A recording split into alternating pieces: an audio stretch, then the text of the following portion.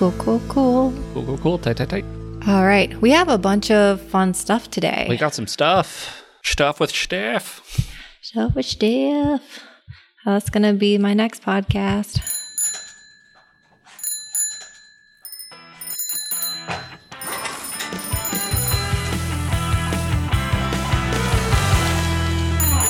Hello and welcome to another episode of The Bike Shed, a weekly podcast from your friends at ThoughtBot about developing great software. I'm Steph Vicari. And I'm Chris Toomey.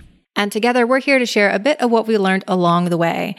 So, Chris, I've been dying to know, did you rewrite the app? It's something that we discussed maybe 2 episodes ago, where you were contemplating as to whether an app should be rewritten.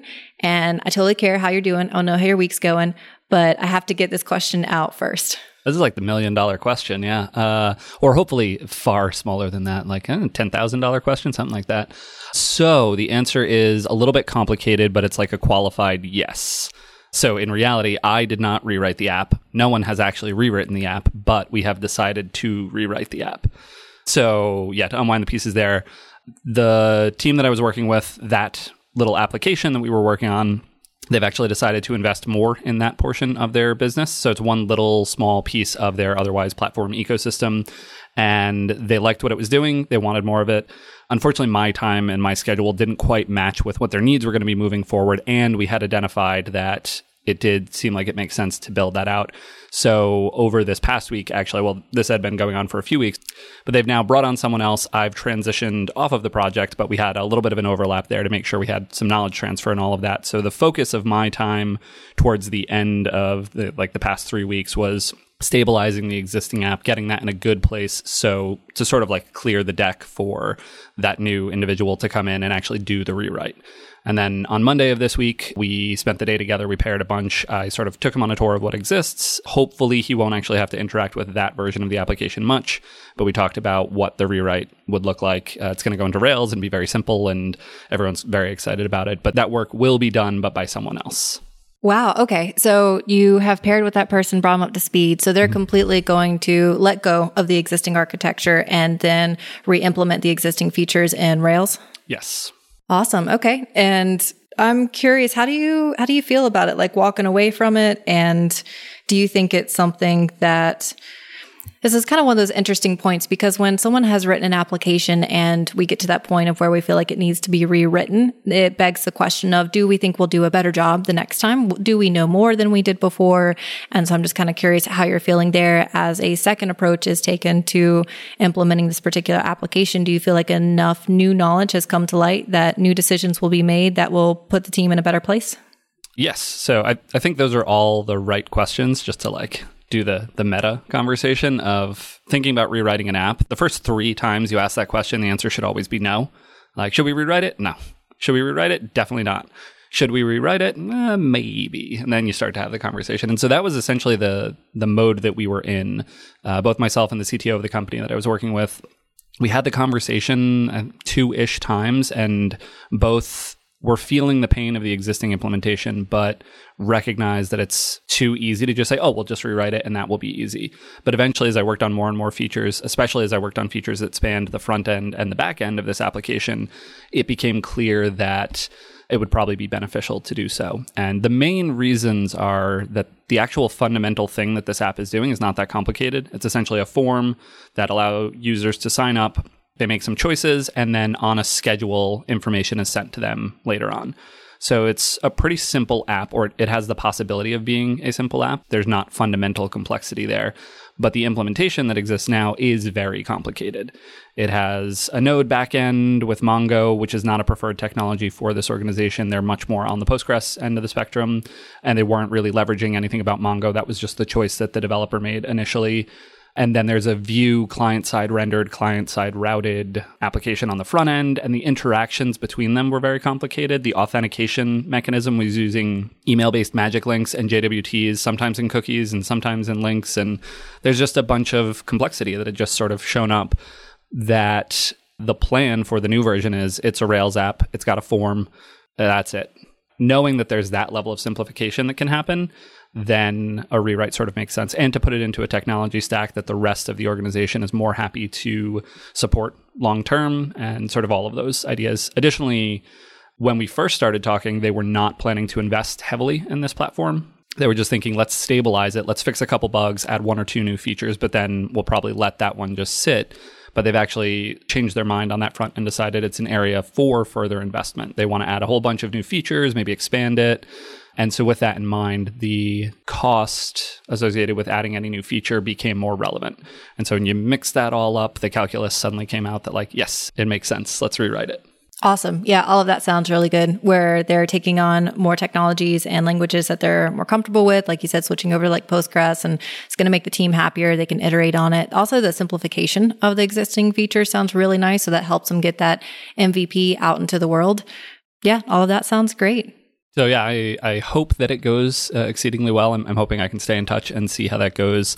Like I said, my schedule just didn't quite match with that need for essentially a bunch of additional work to both do the transformation and then the additional feature development that they wanted. So I'm unfortunately not going to be able to do that work, which sounds so fun, like Greenfield's new Rails app, just build a whole thing. But I am happy that the rest of the team that's there is going to get to do that. So, but yeah, that's the story of the rewrite, a time that I think the rewrite was the right choice. But yeah, what else is up in your world? So I'd love to chat about Ruby 2.7 deprecation warnings, specifically the warnings for how keyword arguments are changing in Ruby 3. So Ruby 2.7, have you upgraded to Ruby 2.7 or are you still on 2.6? Actually, thinking back, there was an app that I was working on and the other developer upgraded to 2.7 just because they just started a new fresh system. They were on 2.7, they bumped us up to 2.7, and I immediately reverted it because it caused a ton of deprecation warnings. So I have dipped a toe into the waters of 2.7, but then I ran away. Yeah, that makes sense. So a lot of those deprecation warnings are what's been on my mind because my client project, we have upgraded to 2.7. And from what I've seen, it's gone pretty smoothly. We do still have a lot of the deprecation warnings, but they're not specific to our application. It's for a number of the libraries that we're dependent upon. So for anyone who hasn't seen those deprecation warnings, they're there when you go to 2.7 because in Ruby 3, Ruby 3 will no longer accept passing options hash when a method expects keyword arguments. So there's some default behavior that exists right now that Ruby is trying to create a migration path forward for everyone. So when we get to Ruby 3, instead of just failing, we'll have already gotten to that graceful period. But there are a number of people that have reached out and said that the warnings are very noisy and hard to deal with. And I'll circle back to that in just a bit because I read an interesting bit from Matt's where he was taking feedback from the community about those warnings. But first, to talk about those warnings, because when I first read them, they're not very intuitive to me. Like I didn't really understand like what the warning wanted me to do to resolve that concern. So one example is using the last argument as keyword parameters is deprecated. And I thought, okay, cool. What does that mean? Is that the words of the message? That's the words of the message. Yep. Because as you said it, I was like, I don't know what that means. And then, oh, that's your example of we don't know what that means. Gotcha. I started going through some examples to try to help myself understand, like when I see that warning, what does that mean? What do I need to change about how I'm calling a method or defining a method? So given that print method that accepts that name keyword argument, if you see that warning because you're passing a hash to it, there's 2 ways to resolve that warning. One is you could keep passing the hash, but prefix the hash with the double splat operator to indicate that the hash should be treated as keyword args, or you can stop passing a hash and pass a keyword argument. I didn't realize the double splats was going into and out of hashes. I basically only use it for like capturing keyword arguments and then forwarding them, but I think of it as always being in the keyword arg space, like a special different thing, but apparently it's going to hash. Good to know. I had the same thing where I was like, I haven't really used double splats that often. So it took me a little bit to understand like why double splats are the recommended fix in this case. So yeah, I'm with you. And then one of the other warnings, just provide another example. This warning reads that passing the keyword argument as the last hash parameter is deprecated. How's that one feel to you? Confusing. Cool. Me too. All right. But if we use that same method, let's say we still have our print method, but let's redefine the parameters that it expects. So if we have def print and then we have a first positional argument, we can still use name. And then the last parameter is using that double splat. And so it's expecting the keyword args.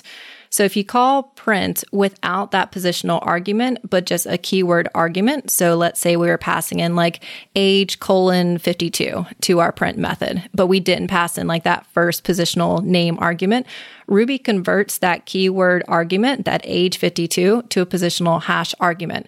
So when we call print age 52, it's going to treat the keyword argument as the first positional argument. So when we call that print name, it's going to think that age 52 is a hash, and that's the name value. I think I get it. I also think that I deeply love the flexibility and the sort of human friendliness of Ruby syntax, but man, do I feel for the people who actually do the implementation work there, because this sort of stuff is so subtle and it's so pervasive. Like, I think about Rails as a code base. I assume they've made the upgrade, but there's just so much usage of this sort of stuff, of hash-like, because Rails has been around for forever and they have lots of methods in their API that take a grab bag of arguments. And so I think they were originally implemented as hashes, probably have been converted to keyword arguments at some point, but maybe need to keep backwards compatibility. And I don't even know what that looks like. I did see a blog post from GitHub recently.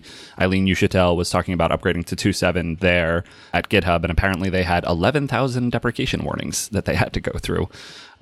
So now you've got me scared for the next time I have to jump into this, although apparently there were some nice speed boosts that they got from it, as well as paving the way for Ruby 3.0, which is definitely a thing that we want. But yeah, it's interesting.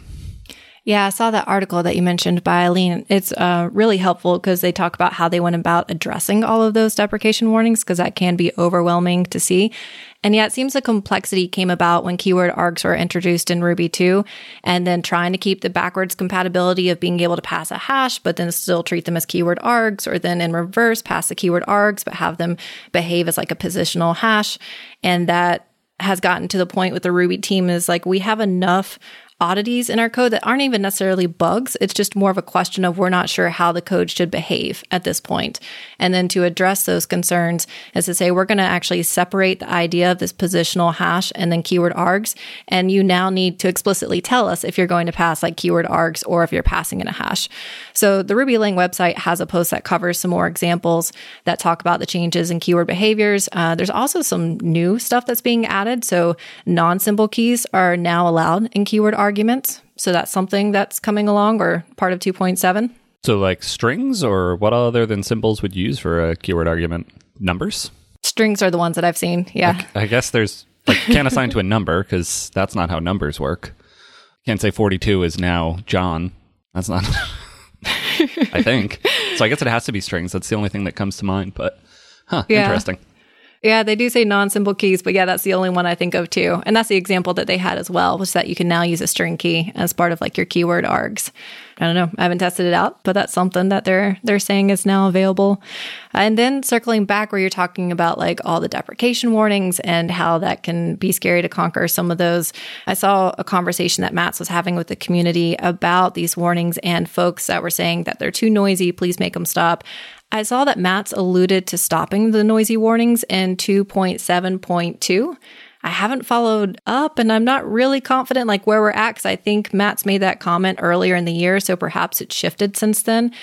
And in addition to adding the silencing of the noisy warnings, specifically for the keyword args, also encouraging the use of a warning gem that's created by Jeremy Evans. And it's a pretty cool gem for what it does, because it will give you a couple of options where you can have the deprecation warnings just for your application. You can also print backtraces for the keyword argument deprecation warning, so you can understand more of where that code's getting called and how it's being called. And then you can also turn them into errors. So if you truly want to just go ahead and raise and then run your test suite and start to fix errors that way, that would be another way to approach it. But they are still pushing forward with the new keyword argument behavior in Ruby 3 as planned. So I'm intrigued that there's the idea that a version of Ruby is going to roll out that removes the deprecation warnings, but yeah, we're still plowing ahead with the changes. Because that would make me nervous. That would make me far more nervous to not see the deprecation warnings if I know I still need to plan for a breaking change in Ruby 3. That is interesting. I've not seen the gem, although I'm super intrigued, the warning gem that you were talking about, because that sounds like some nice utilities to work with this sort of stuff. But I definitely side on I want the sea of green dots when I run RSpec, and I care deeply about that. And one could argue that I care too much. and that it's not a useful thing to chase down. But the thing that I do believe about it is if you start to have these deprecation warnings that you then just go numb to and you don't care, you see them, that just happens, and then they stream by and whatever. But now a new one comes in and you ignore it. You don't notice the addition of that new one because there's always some noise in the output of the tests. And so I worry about that, especially when it's a wall of noise. Like, it's so easy for a new one to sneak in there. And so a wall of deprecation notices is essentially useless in my mind because you're just going to ignore it. And so I wonder about, like, could I say I want to ignore the deprecation warnings for this version of this other gem that I'm using because it's outside of my control to use it? Once they upgrade, Dependabot will tell me about it. I'll get to pull that in, and then the deprecation warnings will come back if they're still unfixed, or if it's been fixed, then we're good. But, like, allow me to very fine grain say, for Sprockets version 2.7, I know that that's got some warnings, but I can't fix it. So for now, don't tell me about that. But do tell me about usage in my app, and do tell me about other new gems that we add or things like that. Yeah, I'm with you. I like that idea that you can concretely address a warning that you have, because otherwise it sits there and you don't know, has someone actually addressed this? And like you mentioned as well, you're going to miss new stuff. So I really like what it sounds like this gem offers, that you could say, only show me the deprecation warnings that are specific to my application. At least that's what I'm hoping it does, because that would be really nice. So if you know there's a gem that you're dependent upon that's causing some of these warnings, but you don't have the capability to help them update, or you just need a while, they need some more time to update, then you can address that now to say, we're going to silence these because it's not in our control. And we'll wait till, Dependabot or announcement comes along that we can upgrade. So keyword arguments, they're changing. And it's been fun reading through just a number of the community discussions about the really interesting bugs that people have ran into, or confusing behavior, especially when you're combining like the single splat argument with like double splat arguments. If you have like a method that accepts like a positional argument, a single splat, and then a double splat, which I haven't done much, because then I was thinking about it too. Like, I realized I think some of these changes are a little harder for me to really understand how they're changing and why, because I just haven't used that many like REST operators where I'm taking in a bunch of like unknown parameters and then either coercing it to a list or coercing it into a hash. I feel like that sort of stuff comes up more in library code. Like, the only place that I use it is in, quote, method objects, where I'll have the class method that then immediately calls new with the same arguments and then calls run or something like that. And so I want to basically forward everything through. And so I'll use star args, star keyword args, and then just forward them through to new. But that's the only place that I ever use it. And I never have like a positional, then a rest, then a keyword, then the rest of the keyword, or anything like that, like mix and match. But I could see that happening in a lot of library code, like Rails's template tag helpers, those sort of things, where it's like, we accept a lot of stuff here. Some of them named, some of them otherwise. And that's not a world that I spend much time in either. Are you aware that there is a delegation operator? I think it's part of 2.7. No, but it sounds like a thing I should be aware of. You just made me think of it, and the example that you were sharing. I don't know enough details. I just remember seeing, as I was reading through some of the 2.7 changes, that there is a forwarding operator, and it's 3 dots, so it's just ... So if you were to pass something into a method, but you don't really care about the parameters, you just want to forward it along to the next thing, it sounds like that may be something that you'd be interested in, is that ... Very, very much so. But definitely look forward to, if you do figure out anything or write the canonical blog post on this topic, then I very much look forward to reading that. We're going to take a quick break to tell you about today's sponsor, Scout APM. Scout APM is quickly becoming my go-to performance monitoring tool for Rails apps. I love opening it up to see a prioritized list of issues that I can quickly knock out before end users ever see them. With the weekly digest and alerts, I can rest easy knowing that Scout will let me know if issues arise. Ultimately, Scout APM empowers developers to spend more time building great products by minimizing the effort required to identify and resolve performance issues. Scout's developer-centric approach quickly pinpoints N+1 queries, memory bloat, and other abnormalities. Their tracing logic saves me a ton of time by tying bottlenecks back to the line of code causing the issue. So, give Scout a try for free today, and you'll have the performance insights you've been dreaming of within 4 minutes. Sign up through scoutapm.com/bikeshed. That's all one word, BIKESHED. And Scout will donate $5 to the open source project of your choice when you deploy. As an example project that you might be interested in, Inertia.js is a great one that I've talked about a few times on the episode. And they could be a great place to send that money to. So give it a try. And thanks again to Scout for sponsoring this episode of The Bike Shed. Shifting gears ever so slightly, we have a listener question that we're going to read now. And again, just a reminder, folks, we absolutely love getting listener questions. We love answering the things that are on the top of your mind. So please don't hesitate to send them in, hosts@bikeshed.fm via email, or you can send to either of us on Twitter. But this question is actually similar to a question that we've gotten a few times. So we're going to include some references to previous answers, but there's also some unique stuff in here. And it's about Ruby popularity. So this question comes in from Facundo, and he writes, Dear Steph and Chris, first of all, the mandatory, I love your podcast, and you make my days a lot better message. Thank you, Facundo. That's so kind of you to say.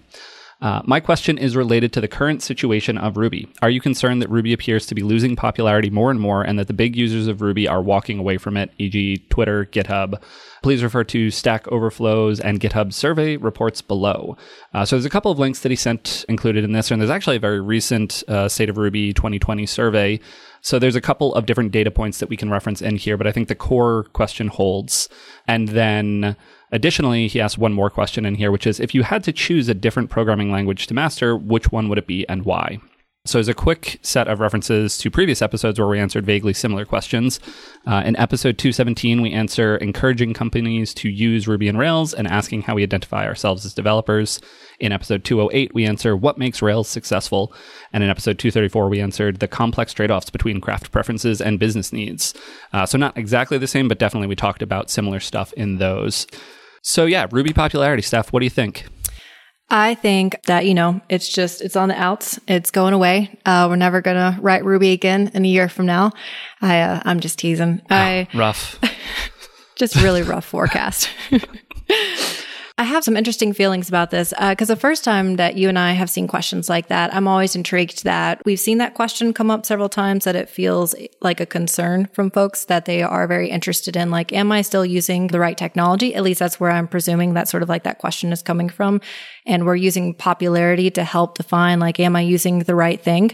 And it may just be, I think you've mentioned this before, but it may just be part of that. Like, Ruby isn't necessarily like the cool kid anymore. So it's not as talked about. It's not as hyped. There's not as much marketing content that's being generated around Rails.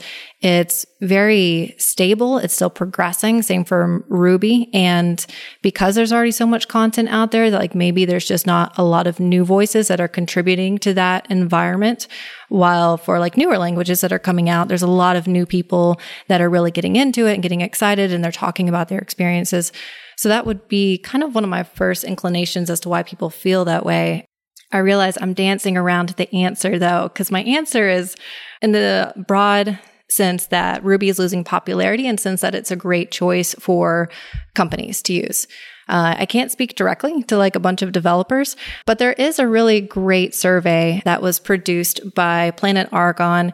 And there's a really good episode with Brittany Martin and Robbie Russell on the Ruby on Rails podcast, where they speak specifically about the Rails community survey. And they receive responses from over 2,000 individuals from like 92 countries that covers a wide variety of topics specific to Rails.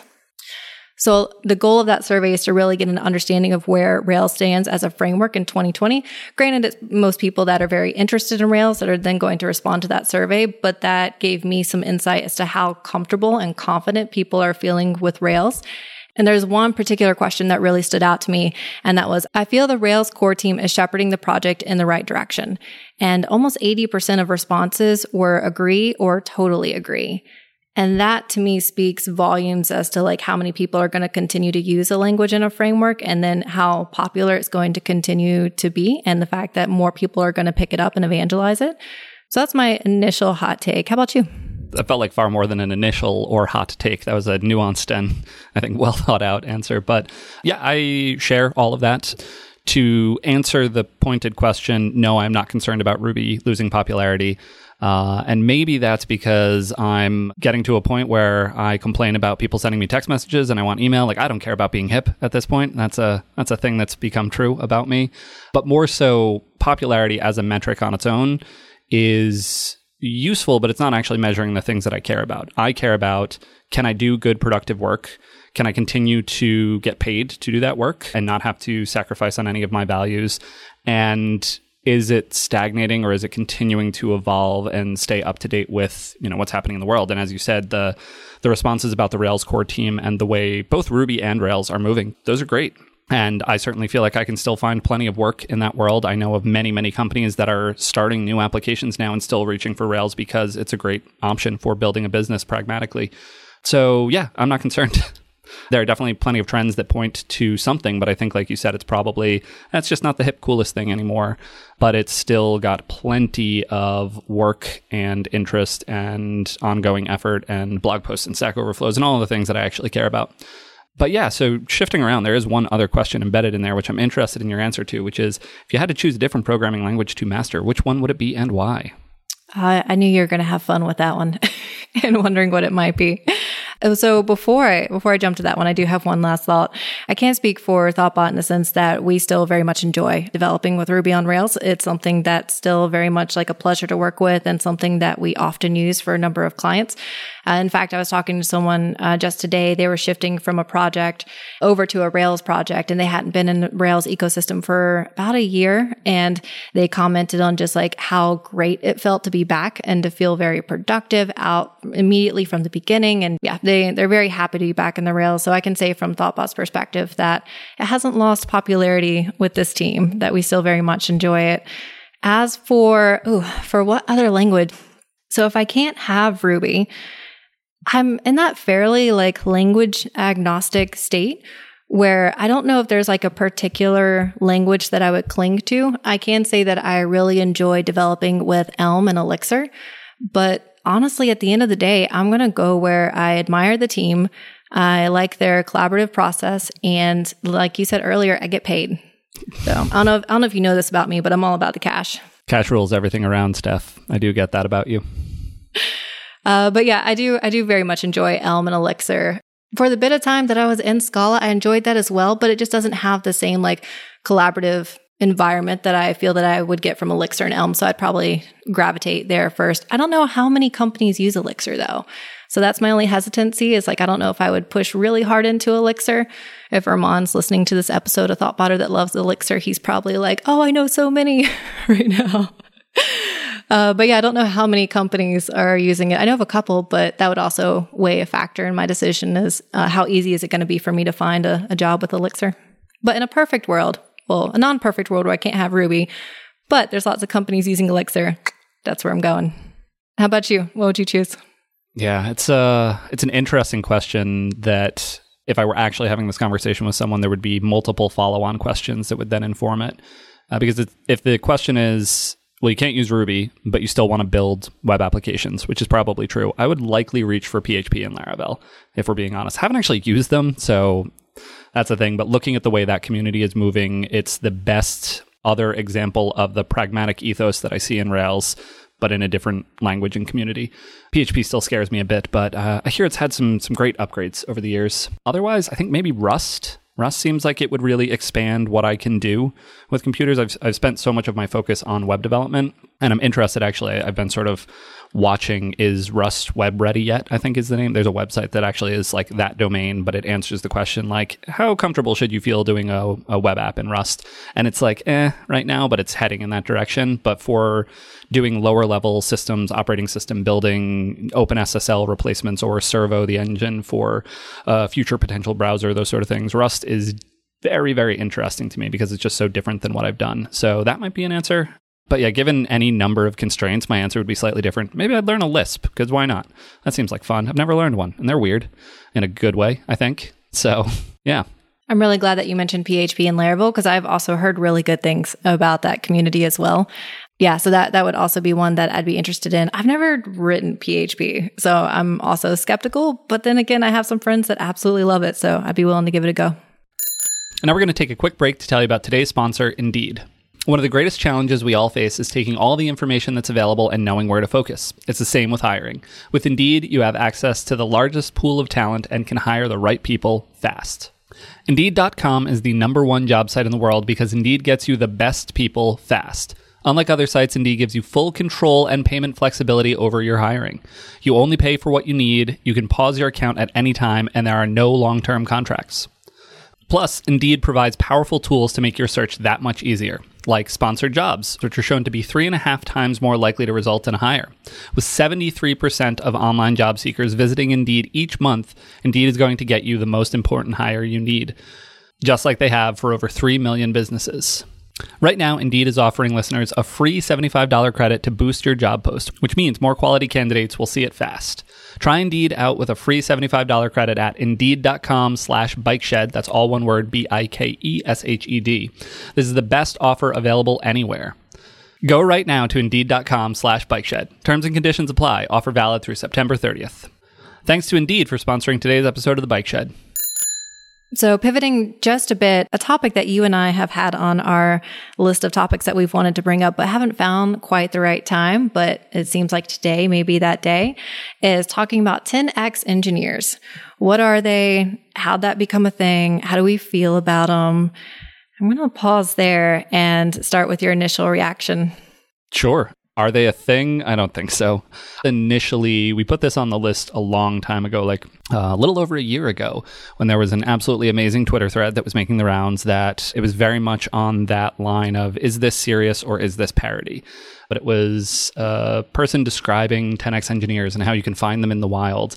And it had somewhat nonsensical things like, the terminal will always be black, and they will have keys such as I, F, and X are usually worn out, as opposed to A, S, and E, which would be worn out for email senders.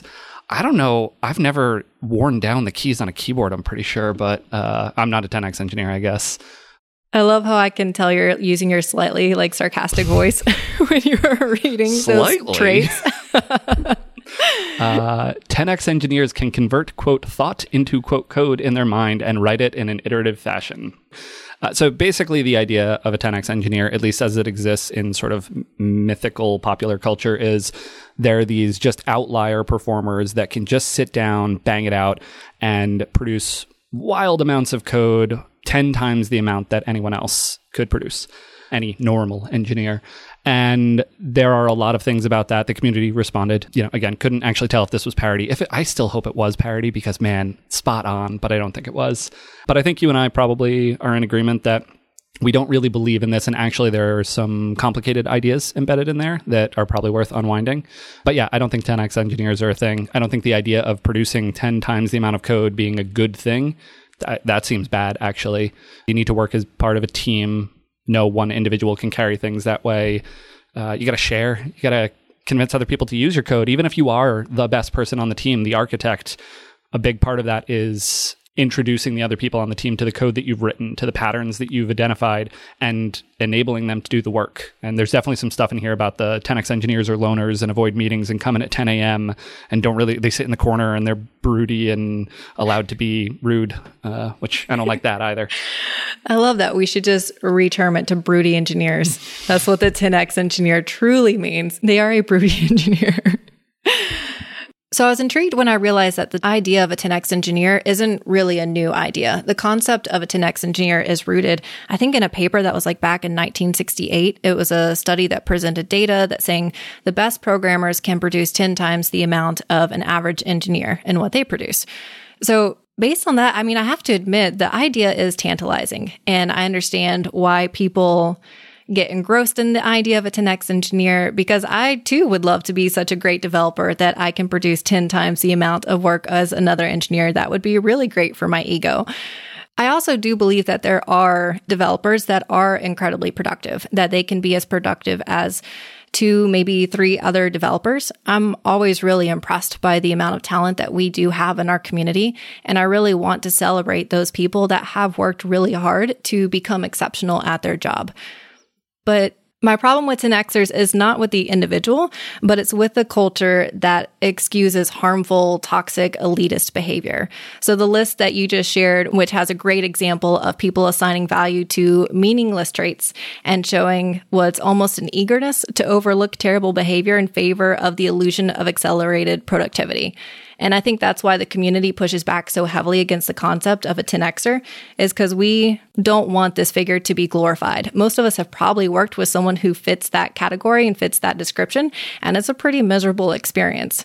So I do believe there are developers that can be as productive as, say, 2 or maybe 3 engineers. I also would very much suspect that there are T-shaped developers, and they have a broad set of experience and skills, and they're the ones that can help co-founders deliver that MVP and help teams speed up feature development. But I don't want to advocate for the idea that we're going to excuse terrible behavior to others just for this idea that you can be productive. Because in my mind, that skill of being able to work with others is just as important, if not more important, than your ability to write code. Yeah, that definitely all makes sense to me. And I think there's an idea in there that you were sort of brushing up against, but the idea of iteration.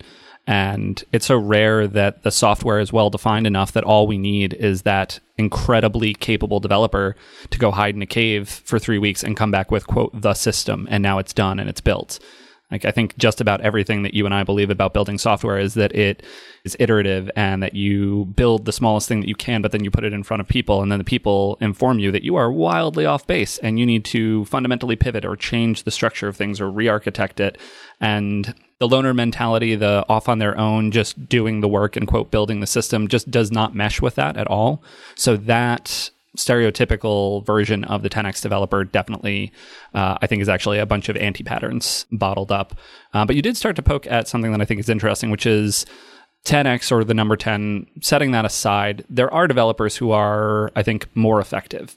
And there are certain things that I think do help individual developers just be more productive. So you talked a little bit about the T-shaped developer, or the ability to build a complete system. So I think that is an interesting measure. And in terms of anyone who's listening who might aspirationally want to say, like, how do I grow as a developer? I think these are some things that you might consider as directions that you want to pursue. So one is the ability to build a whole system. I personally really value the ability to say, like, yep, the thing that you want to build, I can build that. That's actually one of my things that I cling to, and I've struggled with actually as the world has gotten more complicated. But from the database all the way out to the forms and the UI and the styling and things like that, I want to be able to do the entirety of that. That's not a requirement by any means. You can definitely specialize in parts of that, but that's something that can make an individual able to have an outsized impact within a code base. But with that as one, what are some other thoughts that you have around how an individual can personally be more productive? And then I think we should circle back to how does someone actually multiply the work of a team? But yeah, for individual productivity, what stands out to you? Oh, okay. Yeah. I like that other bit that you just alluded to about how you actually help the other folks on your team be more productive. Because to me, that's the biggest part and biggest trait of someone who is a really exceptional developer. I figured you would. You just know where I'm at. For personal productivity, I think that one of the biggest things that I have learned is time boxing, which may sound kind of oversimplified as like a strategy for being more efficient and effective. But I have used that strategy to push me out of my comfort zone, because I'm one of those individuals in the beginning where I would work on code a long time and feel like it had to be perfect before I showed it to anybody. And so time boxing to a point of like, I get to work on this, I get to follow my instinct, and then I'm going to push it up for other people to respond to and give me feedback on. And I'm going to give myself a time limit for how long I have for that. That's been incredibly helpful for me to then like follow instincts and push forward and get feedback, and also reach out for help. So time boxing is one of my favorite strategies for really recognizing, like, what do I know? What can I implement right now? And what areas do I feel weak with something that takes me longer than that time boxing? And that's something that I could look into to strengthen and maybe pair with somebody. I think tests are the other way that make me really efficient, because I want that concrete knowledge that I'm progressing forward and then I'm not breaking anything and I'm not spending time manually testing something, because that takes a lot of time.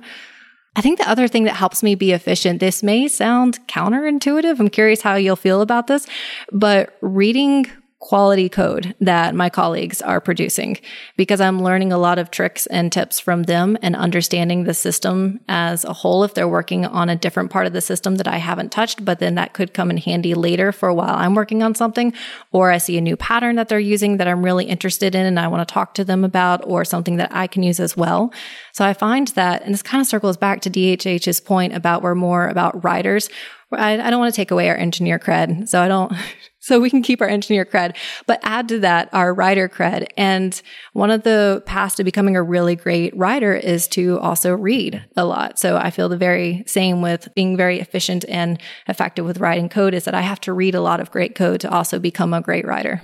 Yeah, unsurprisingly, I'm very much thumbs up on that. I love reading the code that the rest of the team that I'm working with is producing, but also more generally, I think one of the patterns that I see with developers that I've observed to be particularly capable are that they tend to have a very wide knowledge base. They're following different communities, different frameworks. They have perhaps tried out different languages and understand the nuances and the choices and the trade-offs in those. And they've frankly just read a lot of code as a result of that.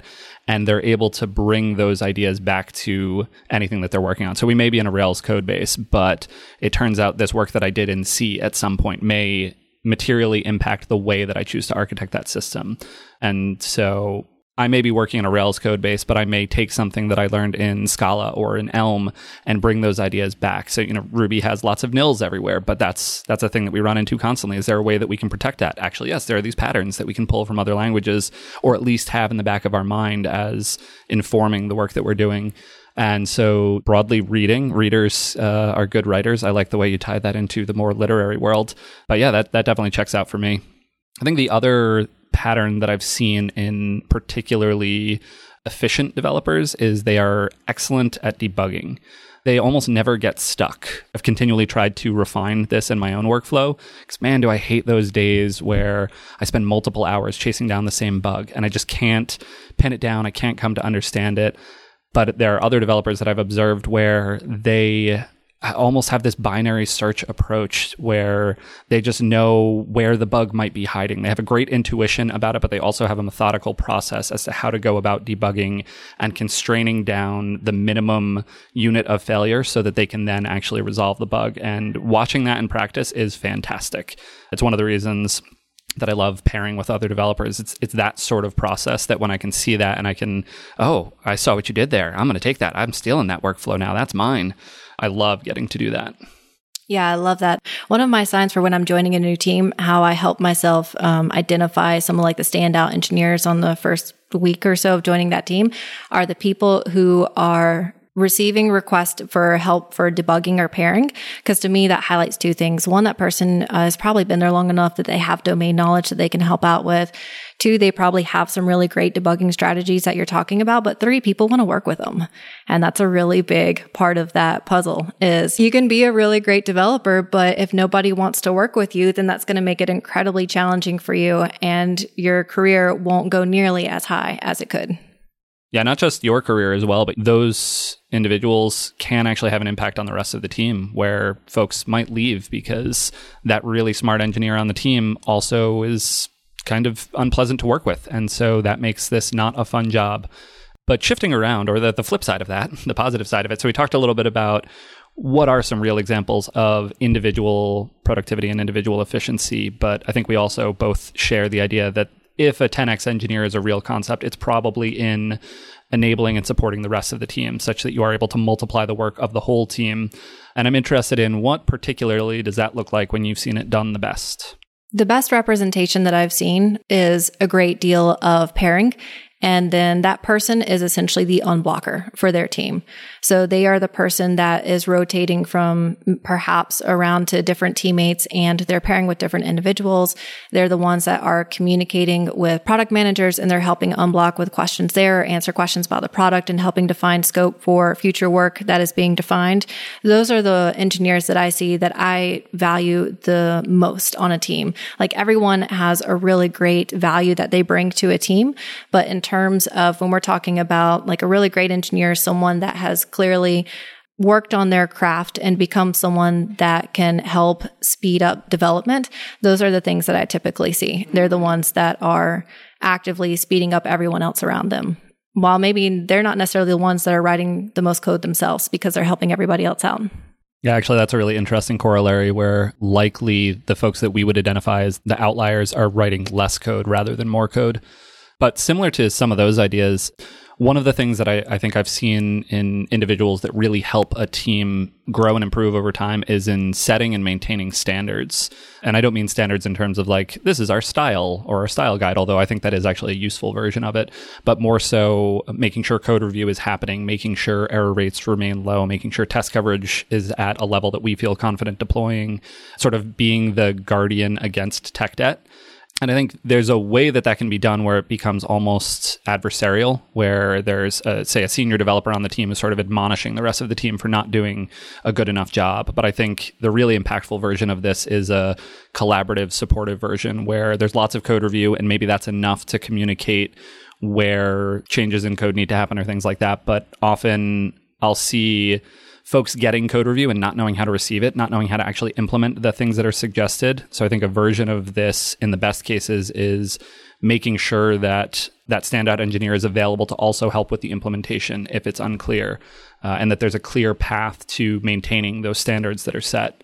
I think additionally, one of the things that I've seen is humility and letting the rest of the team feel safe. This is particularly true for someone that's in a more senior role, or like what's recognized as a more senior role, but not acting like they have all the answers or like they know everything. Being honest that, like, you know what, we all Google. It's true. We do.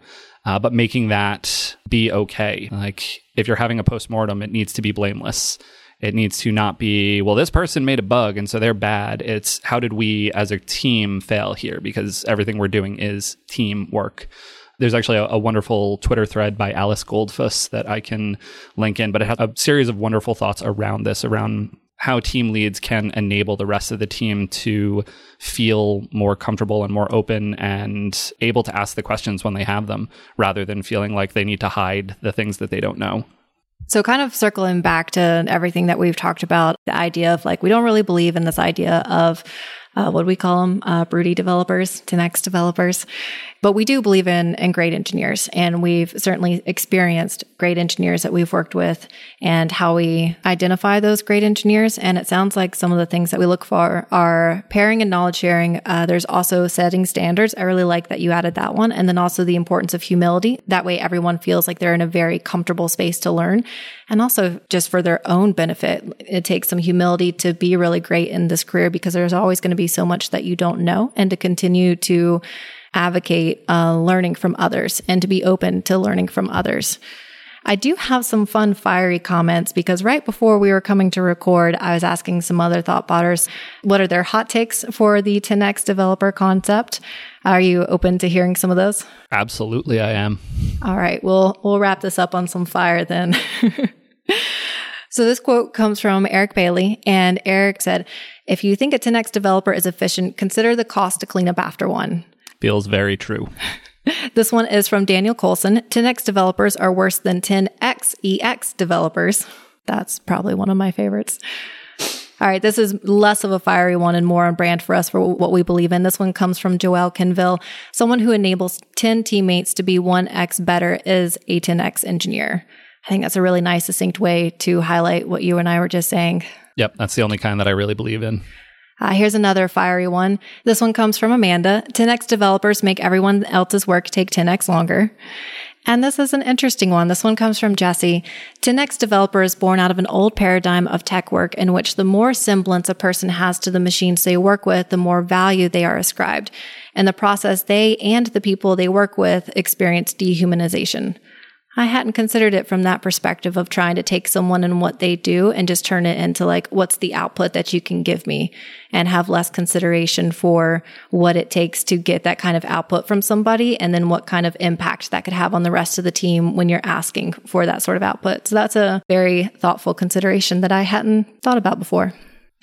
So that was some fun, fiery takes, which this episode feels a little more fiery for you and I than normally, because you and I do have such a emphasis on staying on the positive side. But I think this one has enough emotion and experience behind it that it was fun just sharing some of like the fiery takes from everybody. But on that note, shall we wrap up? Let's wrap up. Show notes for this episode can be found at bikeshed.fm. This show is produced and edited by Tom Obarski. If you enjoyed listening, one really easy way to support the show is to leave us a quick rating or even a review in iTunes, as it really helps other folks find the show. If you have any feedback for this or any of our other episodes, you can reach us at @_bikeshed on Twitter, or you can reach me at Chris Toomey. And I'm at svcarey. Or hosts at bikeshed.fm via email. Thanks so much for listening to The Bike Shed, and we'll see you next week. Bye.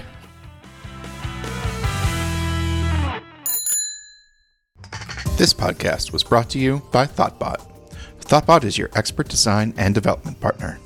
Let's make your product and team a success.